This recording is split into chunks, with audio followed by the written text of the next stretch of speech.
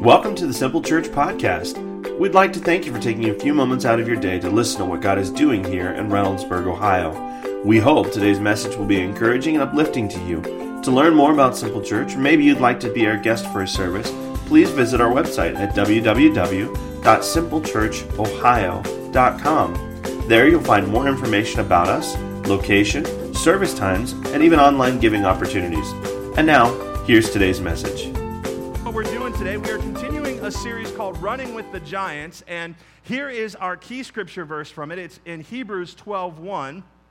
It says this: "Therefore," which, by the way, since this chapter is beginning with that word therefore, it's kind of a continuation of a thought from Hebrews 11, all right? So you need to know what's in Hebrews 11, and Hebrews 11 is just a conversation about faith and about the giants of the faith, okay? So we got Moses, we got Abraham, and it talks about them in chapter 11. So chapter 12 says, therefore, it's continuing that thought. It says, therefore, since we are surrounded by such a great cloud of witnesses, in other words, those giants of the faith are surrounding us. They're kind of standing in the stands as we run our races, and they're cheering us on.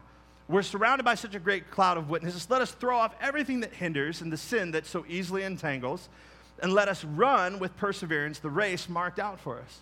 Now, what's he talking about? He's talking about our life. We're all running a race, and they're all, the heroes of the faith, are standing in the crowd, and they're cheering us on. But what we're doing in this series is we're kind of grabbing one of those giants of the faith, and we're pulling them out and letting them run a lap with us. Because I don't know if you've ever run a race before. I have, believe it or not. I actually have. You can look at me and go, oh, sure you have. Yep. I've run one, all right? And let me tell you, it was a lot easier to have somebody run with me who had done it before because they knew what was coming around the bend. They were able to help me. And so we're pulling giants of the faith out of the stands and having them run a lap with us. That's what we're doing today, all right? And so we're listening and asking them, what is one thing from your life? What is one life principle you could share with us that would impact us? And so last week we looked at Jacob. This week we're going to look at Jonah. And many of you who know the story of Jonah, anybody familiar with Jonah, the story of Jonah and the fish or Jonah and the whale? Right, all right. Many of you would know that Jonah is really not, you're like, really, Aaron, you want to get a life principle from this guy? This is a guy who made a lot of bad choices and messed things up. This is the guy? Yeah, that's what we're going to do. We're going to focus on him because sometimes those that have messed up the most have the opportunity to teach us the most, right? We can learn from people that have made mistakes.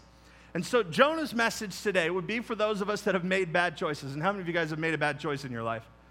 Oh, some of you don't. You just don't even want to, like, nope, I'm perfect, Aaron, didn't you know? We're in church. Look at all these people. Bad choices, judge. We're judging you all. We're not judging. Let me ask you again. How many people made a bad choice? Come on, show me your hands. All right, good, that's better. We've all made bad choices. Something we can identify with Jonah. We made a bad choice. We've done it. Now, one thing I love about bad choices is we can learn a lot from them. I don't know. I'm a different kind of guy. I like to read things. And I think that sometimes when you read things, you can kind of realize that there was a bad choice made somewhere along the way, and that's why you're reading it. Like if you read labels on products. Anybody read labels? Sometimes you read them and you get the ingredients, but then sometimes it's like a product, you know, and they have like, hey, this is how you use it, okay?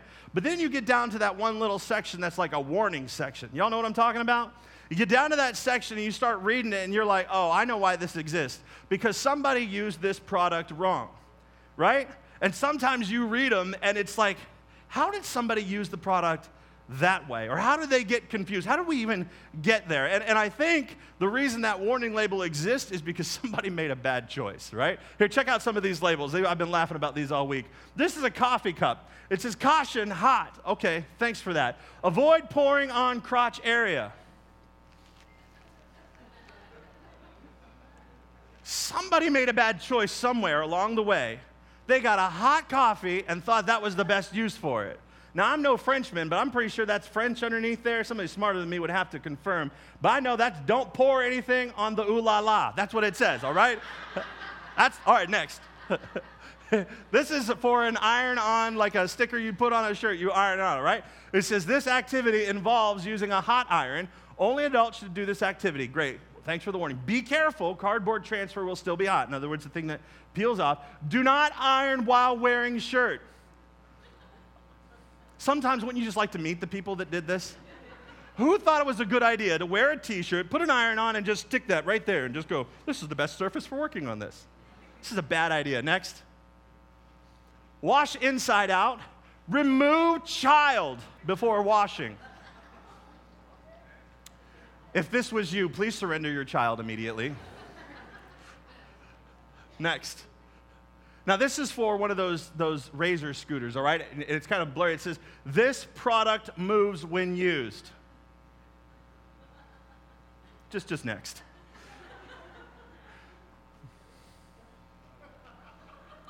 That pretty much self-explanatory? Who's grabbing the wrong end of a chainsaw? This does not seem wise. Go ahead. Caution, do not swallow. This is a hanger from a dry cleaning. Do not swallow.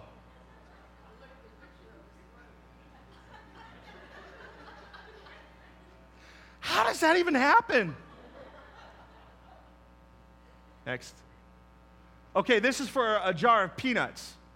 Ingredients, 100% peanuts. Warning, contains peanuts. If you have a peanut allergy, this is not for you. I would have thought that would have been self-explanatory by the label that said peanuts on the front. Somebody made a bad choice, that's why it's there. All right, next. This is for a hair straightener, one of them flat irons. Eye contact warning for straightening ironing. Caution, this product can burn eyes. I don't even know how that works. Like, I was looking at my wife's this week. Like, how does that even... Who's doing this? Next. And this is for one of those automatic shower cleaners, and the rest of them are good, but then you get down to the bottom one here, and you realize that somebody thought this would be a good idea to use it as a body wash. Well, it's good for my shower. Let me just stand in here and push the button and get sprayed down. This is not a good idea. I love learning from people's bad choices, don't you? We've all made bad choices, but Jonah would tell us today, when you make bad choices, the number one thing he'd share is that God always gives us a second chance. There's always a second chance available for you. So let's look today at the story of Jonah, and hopefully I'll share it in a way you've never heard it before so you can learn your Bibles a little better. And hopefully by the end of today's message, you'll be encouraged as well. Chapter 1, verse 1 says, the word of the Lord came to Jonah, go to the great city of Nineveh and preach against it, because its wickedness has come up before me. But Jonah ran away from the Lord and headed for Tarshish. Now, let me help you understand the map a little bit. God is sending Jonah to Nineveh, which by our understanding of the map, that is northern Iraq, okay? So that's northeast.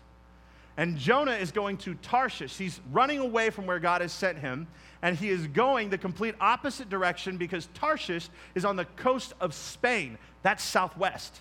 So he's going the complete opposite of the direction God has sent him in. And I think we all kind of understand that. Sometimes we go in the opposite direction. We know God's leading us or calling us, or drawing us to do something, and we intentionally go the opposite direction. We have our reasons, but we just go the other way. Now, for Jonah, I would tell you that in this scenario, it's kind of understandable that he would run the opposite way, because God sent him to Nineveh, and Nineveh is the capital of the Assyrian people, and the Assyrian people were modern-day terrorists. They would ransack a city, they would rape the women, they would kill people, and whoever was left, they would take them as slaves. These were bad dudes. And God's like, hey, I want you to go to the Assyrians, but not just to the Assyrians. I want you to go to its capital city. And I want you to go preach against them and tell them to repent.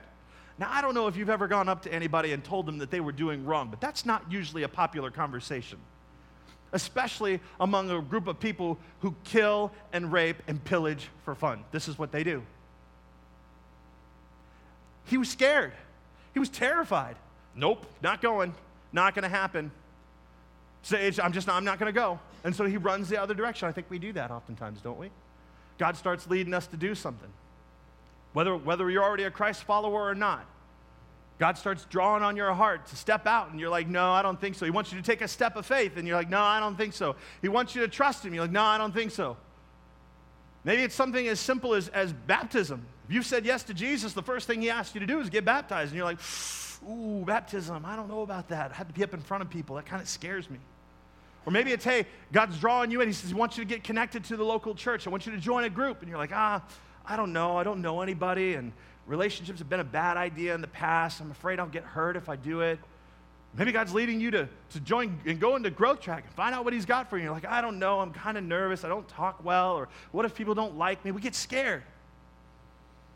What if he calls you to lead a grow group? And you're like, no, I don't have all the answers. I'm afraid. What happens if people ask me questions and I don't know? And I don't have, I can't, we're just afraid. We push back on how God is leading us in areas of our life. We go the opposite way. Fear grips us. It polarizes us until we turn and go the other way. And so Jonah is running, just like we do. And the verse continues and says, he went down to Joppa where he found a ship bound for that port. He was headed to Tarshish. Then the Lord sent a great wind on the sea, and such a violent storm arose that the ship threatened to break up. And all the sailors were afraid, and each cried out to his own God. And they threw the cargo into the sea to lighten the ship. Do y'all know that every decision that you make costs something? Every decision you make costs something. A good decision that you make generally costs you something. It costs you some selfishness. You have to lay some things down that you wanted to do to make that good decision. It might cost you some time. It might cost you some money.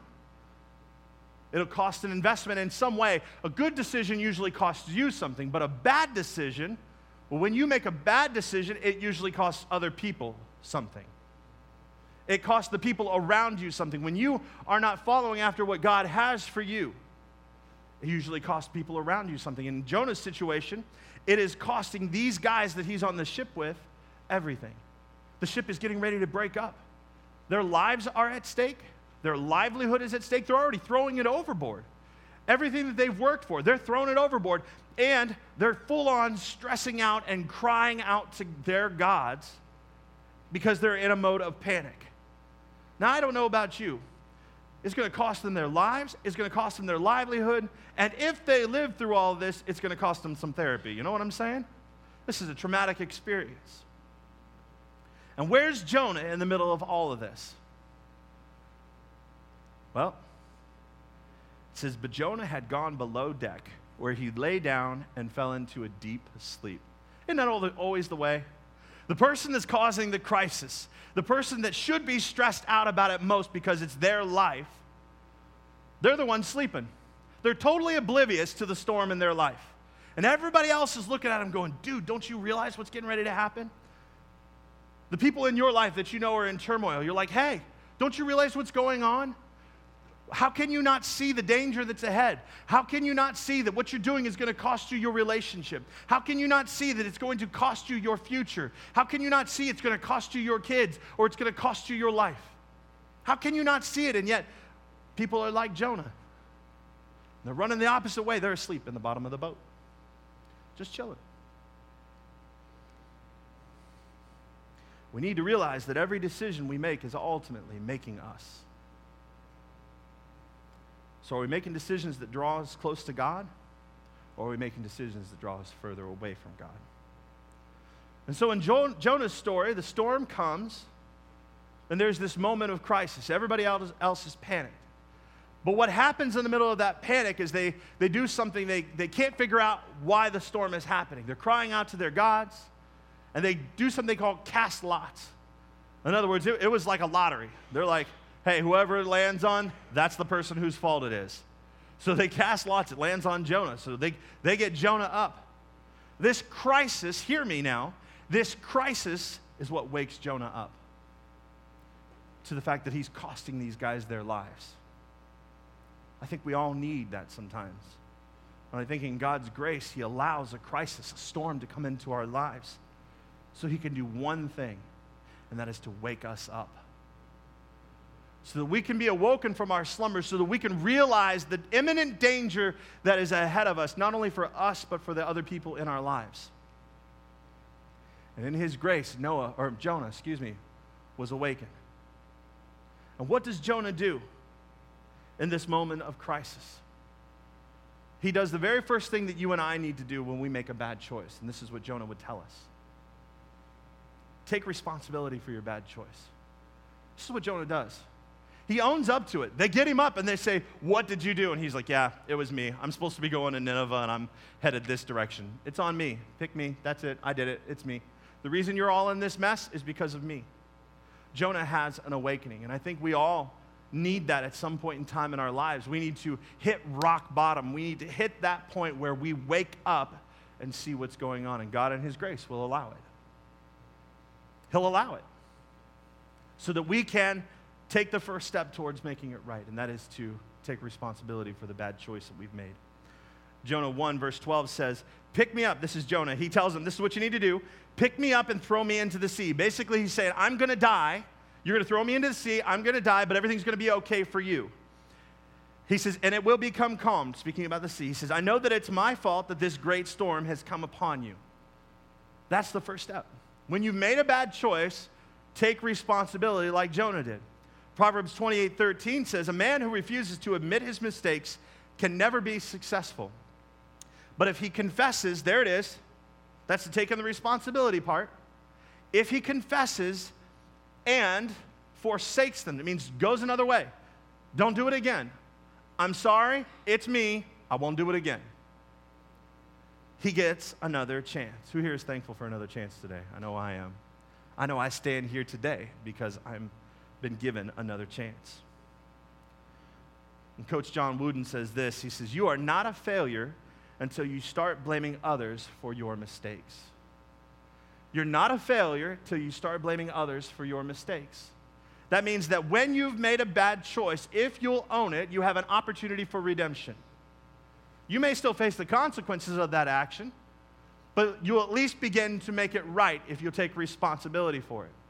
But if you refuse responsibility and start blaming somebody else, you're on your way to failure.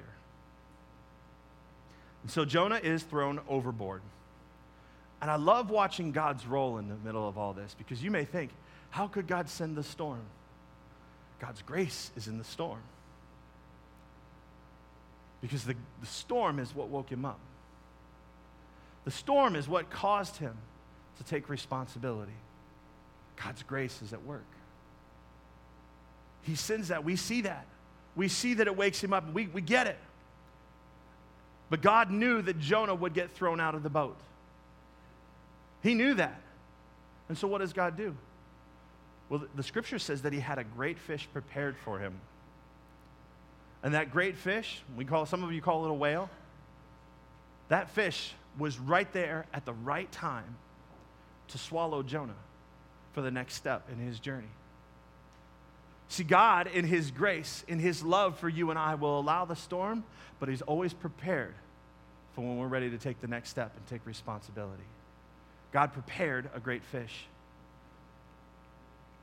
And don't miss this.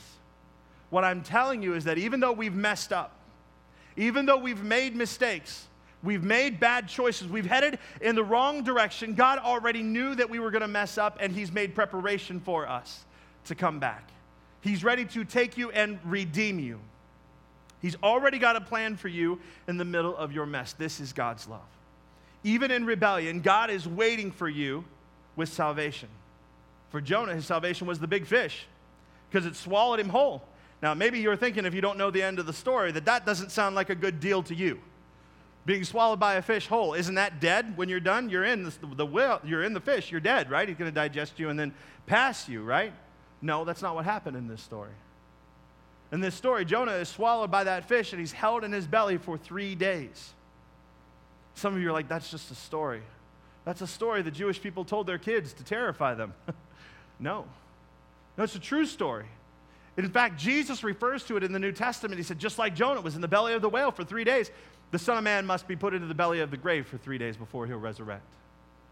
Jesus made reference to it. This is a real story. This really happened. A fish swallowed him whole. Now, for me, I don't know about you, but when I read my Bible, I kind of imagine what's going on here. And if you think about what's happening here, there is a fish that has swallowed this dude whole. Now, I imagine, anybody here seen Pinocchio? Anybody show of you? Okay, so you know the old movie, right? Pinocchio, Geppetto, and Figaro are on a raft, and Monstro swallows them. Like, it's this big fish, right?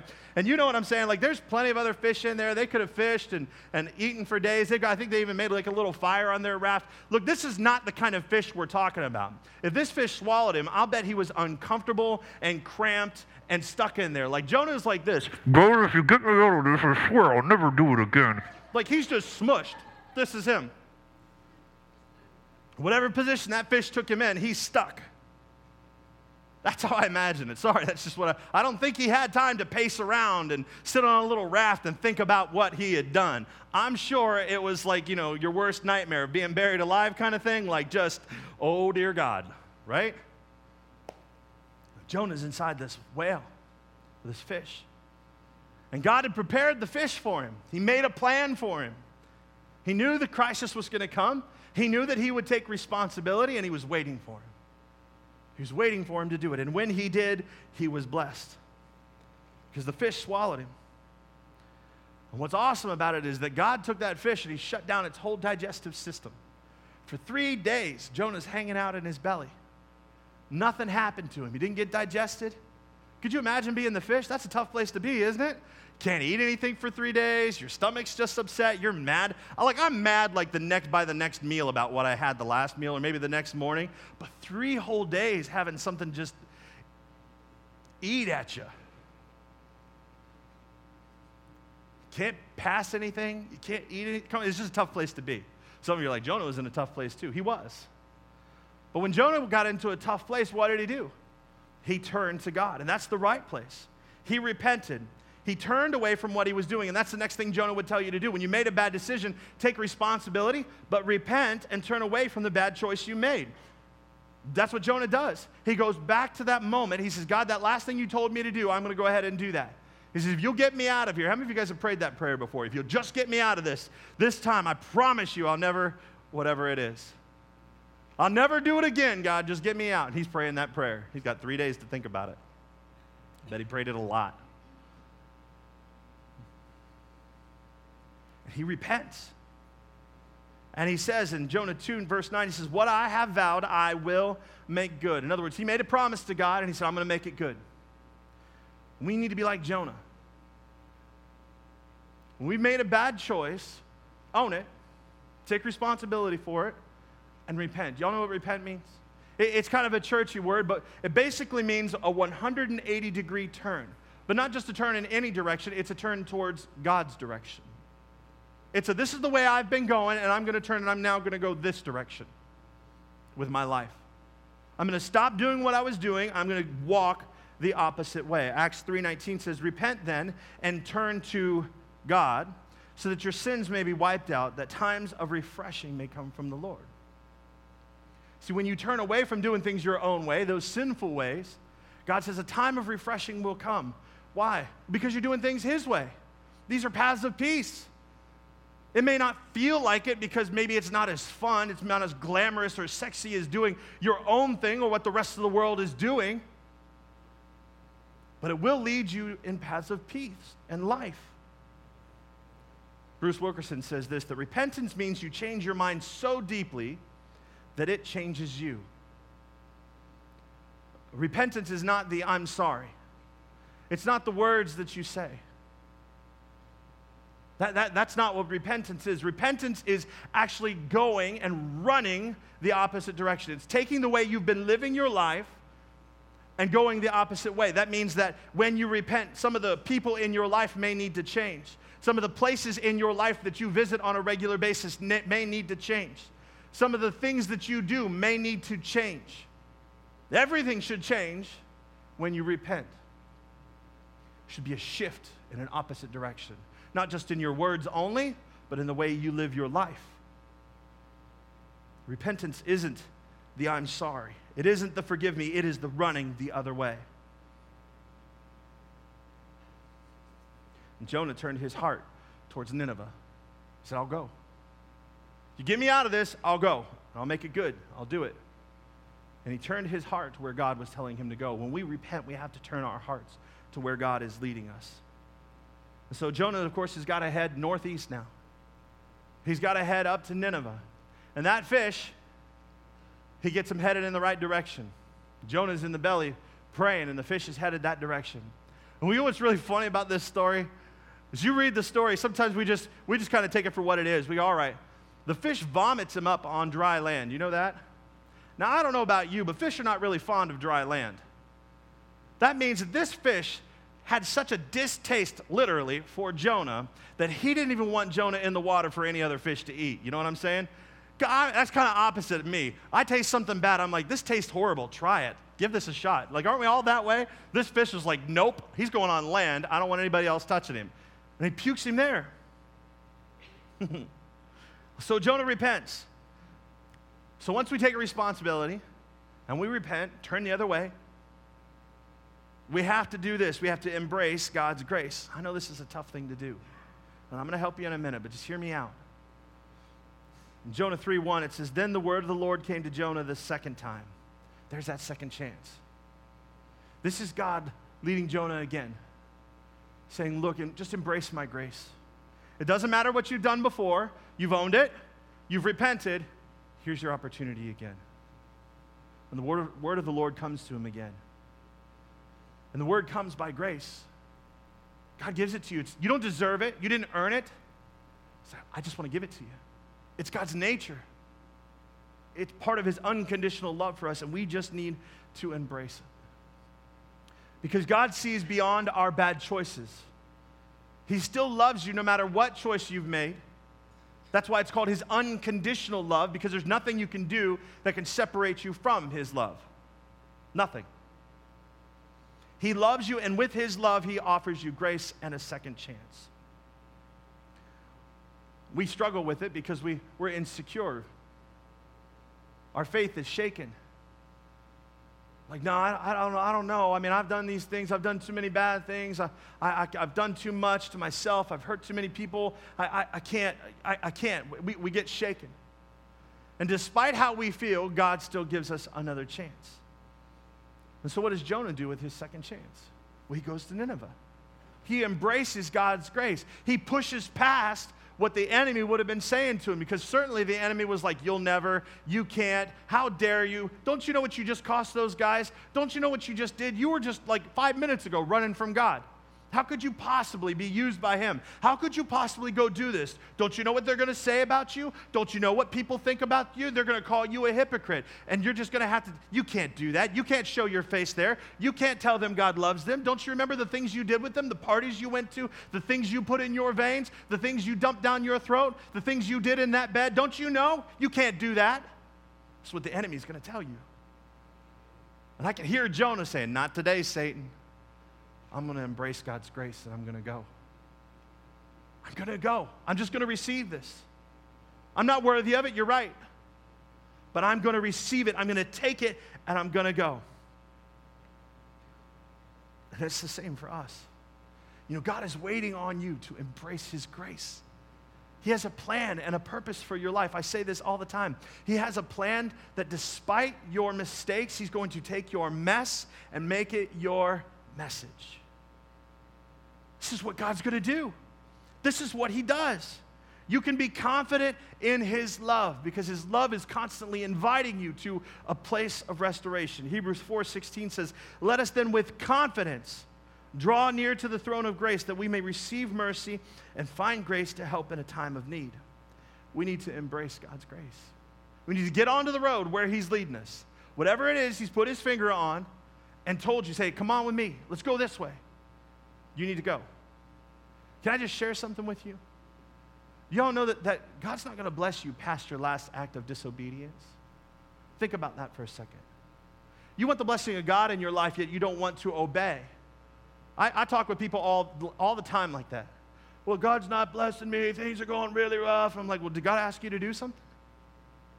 Is he leading you in a certain way that you're just kind of shrugging off? Yeah, well, you know, culture says this, the world says this. I'm not really sure that's for me, you know. I know God says it, but I mean, you know, his grace, remember? Yeah. His grace is available, but his blessing is tied to your obedience. So let's just write that down. It's good. His blessing is tied to your obedience. His love is unconditional. His grace is available. second chance is for you, but his blessing is tied to obedience. You need to embrace God's grace and get to doing what he told you to do. Some of you struggle with that, though. Some of you struggle with embracing God's grace because you think, well, how can I? Well, let me help you embrace his grace. Don't let your bad choices define you. You are not the choice that you made. Y'all hear me? Some of you that are struggling with this, you are not the bad choice that you made. It was a moment in time, it's past, it's behind you. It's not who you are, but the enemy wants to shame you. The enemy not only wants you to know that you've done wrong, he celebrates that, but he wants to shame you, which means paint you bad because you did a bad thing, and you carry that weight. Don't you carry that weight for 1 second. The only way you need to see yourself is through the eyes of how Jesus sees you. You are not your bad choices. You let Jesus define you. And let me tell you how he sees you. Romans 8:1 says, therefore, there's no condemnation for those that are in Christ. In other words, he doesn't see the bad choices that you have made. He doesn't see the failures that you've had in your life or the mistakes that you've made. He doesn't see any of those. He sees you as a child of God who is loved. In fact, he's already settled all your past, so you might as well just let him deal with it. He hung on a cross and said, it's finished. He paid the price. Doesn't even see it. You're not the mistake that you made. You're not the bad choice that you made. Don't let it define you. And then don't let your bad choice disqualify you. We struggle with this because we think the choices we've made are like, all right, look, because I've done this, I could never be used by God. If that were true, I wouldn't be standing here today. Y'all don't know the mistakes I've made. You see me for this person because I'm up on the stage and underneath the lights and I've got a title named lead pastor and you think I'm perfect. You think I've never made mistakes. My wife is here today. Just have a 5-minute conversation with her. She'll tell you, I'm flawed. I got issues, but you got them too. That was a cultural reference for any of you that are listening to pop music today. And now you'll be singing it. You're welcome.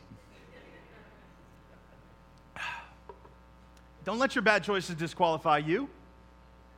Don't let them write you off. That's not the point. God wants to use you. This is the nature of God. He loves you so much. His grace is readily available for you that the mess that you've made, he'll turn it into your message. That's called redemption. It's redemption. It's not a disqualifier. In fact, because you've been in a mess, you now have a message that qualifies you even more to stand here and represent Jesus. I've been through hell, and I'm back. I once was lost, but now I'm found. Was blind, but now I see. Amazing grace. Did y'all hear me today? Don't let your choices disqualify you. Romans 8:28 says, and we know that in all things God works for the good of those who love him, who have been called according to his purpose. That word all is really important because it's inclusive. It includes everything. All means all. Good choices, bad choices. God's going to use it all to not only bless you, but be a blessing to other people. Don't let your bad choices disqualify you. Bad choices disqualified you. Look in the Bible. Peter wouldn't be able to be used. Peter was a man who denied Jesus 3 times in public.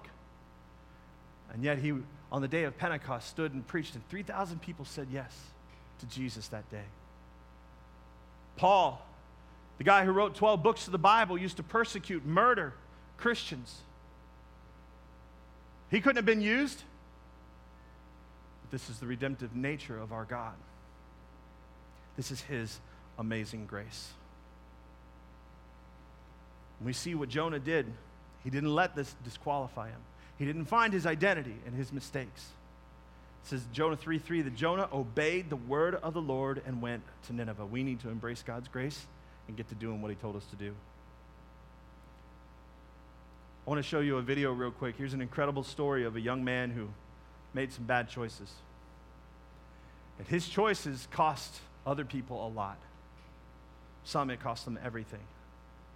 And I thought I'd share it with you today because it demonstrates God's grace and his nature, even when we made bad choices. Go ahead and run it. May 10th of 2002, It was a Friday afternoon. I'd spent all day with my friends. We came to this bar. One beer had led to another, and next thing you know, the lights in the bar were coming on, and it was 2 o'clock in the morning. I just kind of figured that I would be okay. Went right out to the truck and jumped in.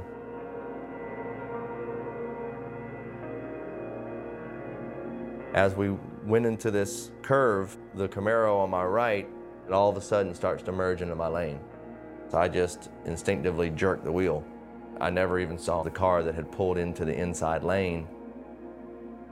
When I came to, in the midst of all the airbag smoke and the radiator hissing, glass was everywhere. An officer comes over and he was like, "What happened? What happened?" He asked me, had I been drinking? I told him I had. And at that point, the lights are coming on and I'm seeing this car and I'm seeing people frantically working around the car. And I see them actually bring white sheets out.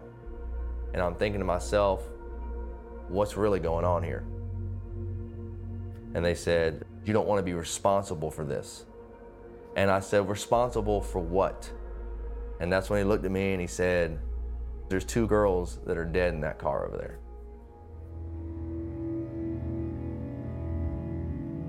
To take responsibility for the death of 2 20-year-old girls who had their whole life ahead of them, I didn't want to be responsible for it. I didn't know what life from that moment forward would ever offer me ever again. I was a 24-year-old kid facing a minimum of 20 years, and I was scared. They said, "You can't look at the families." I said, "Well, I need to say sorry to them." And they said, "You can't say you're sorry." And I said, "What do you mean they lost their kids? They lost their daughters." And they said, "Well, listen, if you want 20 years in prison, then you go out there and you tell them you're sorry. And just go out there and sit at the table and pay attention to the papers on the table or the judge." That's what I did. Here I was in this very dark world, and my mom drops the Bible off, and I'm thinking to myself, it's probably too late for me.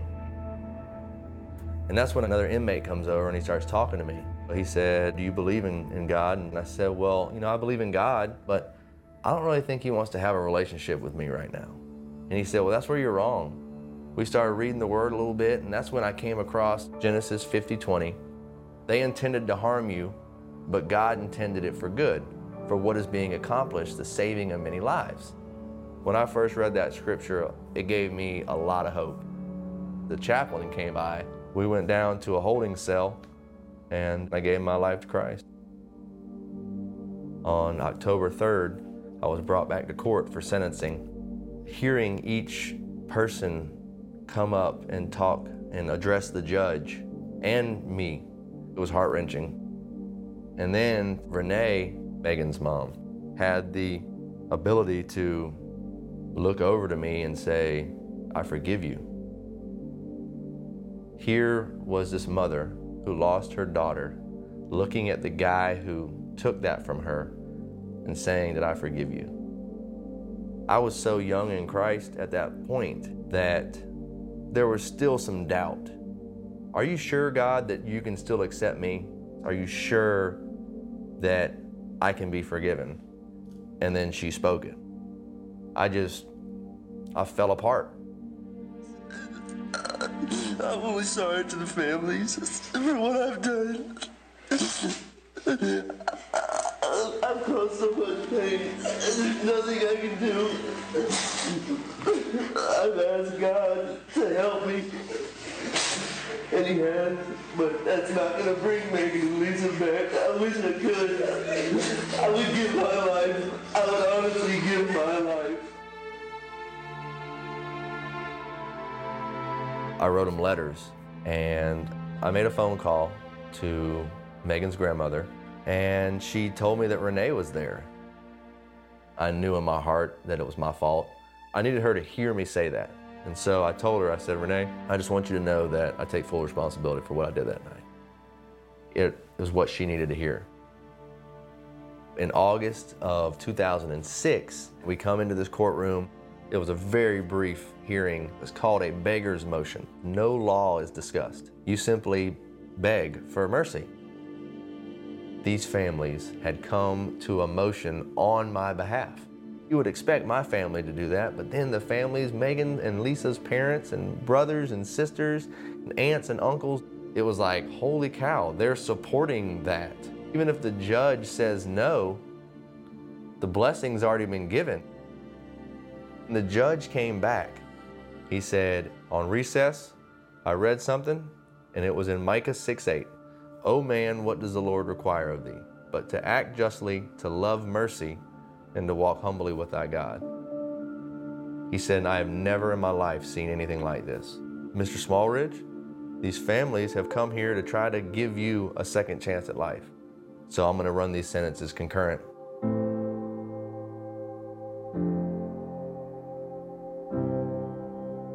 Megan and Lisa, if I could say one thing to them, it would be that they were God's angels being used for a purpose, that their lives are just as magnificent now as they were then, that they are still affecting people's everyday life. Without receiving forgiveness, you can't move forward. There is no hope. If we don't forgive self or receive forgiveness from the things we've done in our past, we have to still accept it from Christ, and to know that as long as we turn away from those actions, and as long as we walk the walk that is approved in God's eyes, that we are truly forgiven.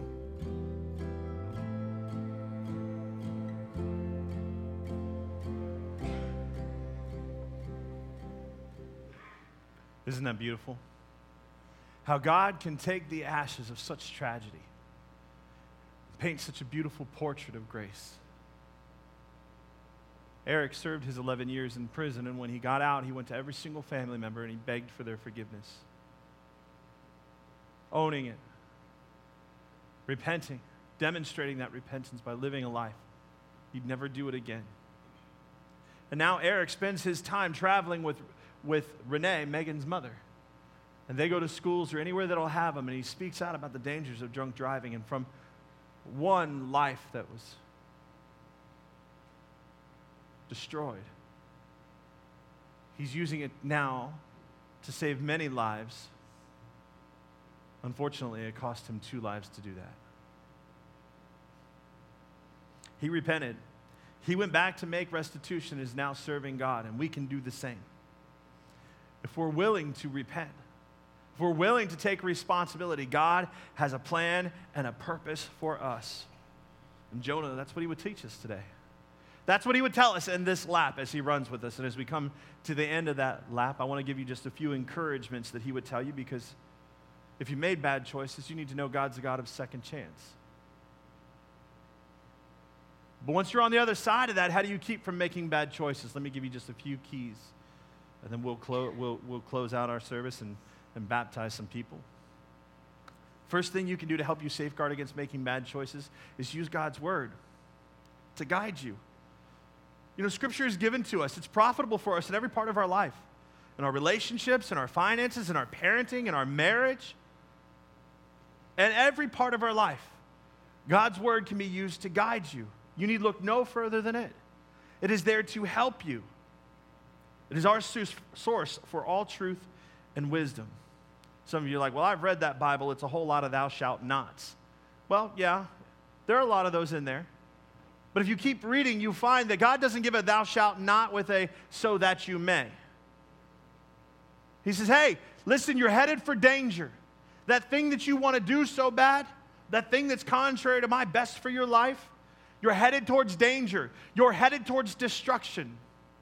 The truth is, you'll learn that either now or later. You can follow God's blessing and gain understanding on the backside, like years from now, or you can go through it, go your own way, and discover the pain that sin brings, the death that sin brings in your life. God's not trying to ruin your fun. He's like, don't do that so that you can have all of this. It's not all that God's word is about. It produces life. It's not just about the don'ts.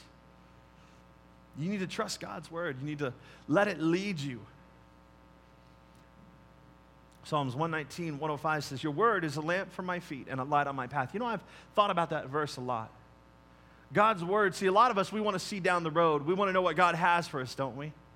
We want him to predict our future and make it clear so that we can take steps of what we think is faith. But that's not faith. God says, my word's a lamp to your feet. Have you ever held a lamp or gone camping? Like, it just gives you such a limited view. It basically shows you where your next step is. That's all it does.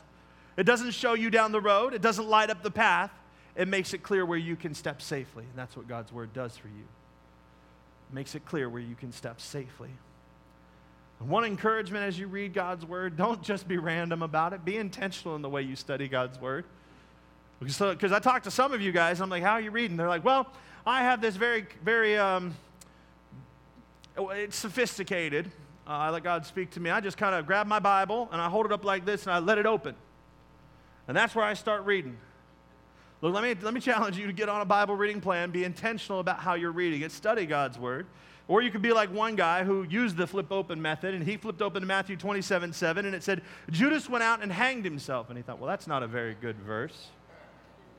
So he did it again, and it flipped open to Luke 10:37, and it said, go and do the same. He thought, I'm going to give it one more shot. And he flips it open again, and it says, John 13:27, and Jesus said, go and do it quickly. Look, you don't need to be random about how you're studying God's word. Be intentional. There's all kinds of Bible reading plans. I'm on one that gets me through the New Testament twice every year and the Old Testament once. Be intentional. Study God's word. It'll help you for life. It'll guide you. The second thing you can do is ask the Holy Spirit for wisdom. Ask him. You know, God gives wisdom freely. People ask me, Pastor, how can I be praying for you? And people that ask me that question, they know my standard response is wisdom and guidance. Because I need that, and I know that's one thing that God gives freely for those who ask. It demonstrates a position of humility of saying, I need you. I can't do this without you.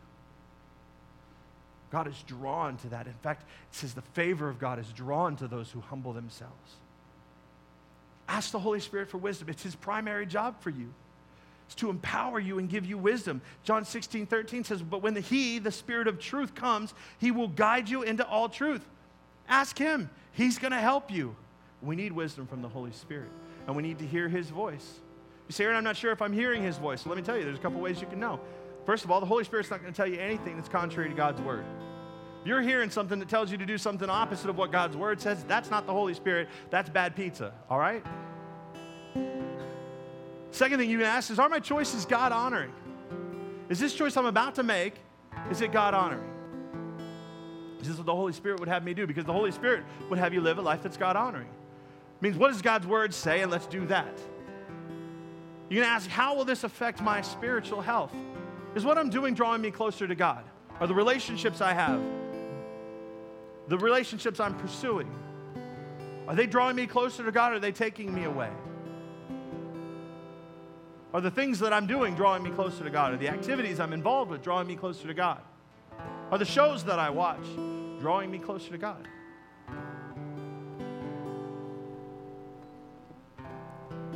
You can ask, how will this decision affect the people closest to me? You know, the people that, when you make a decision, like if the Holy Spirit's leading you, you feel like you've asked him for wisdom and you're following it, you're like, well, how will this affect the people around me? Are they going to be blessed by the decision that I've made? Are they going to be joyful about it? Will they be thankful? Or will they be filled with sorrow over what I've decided? Will they sigh in exhaustion?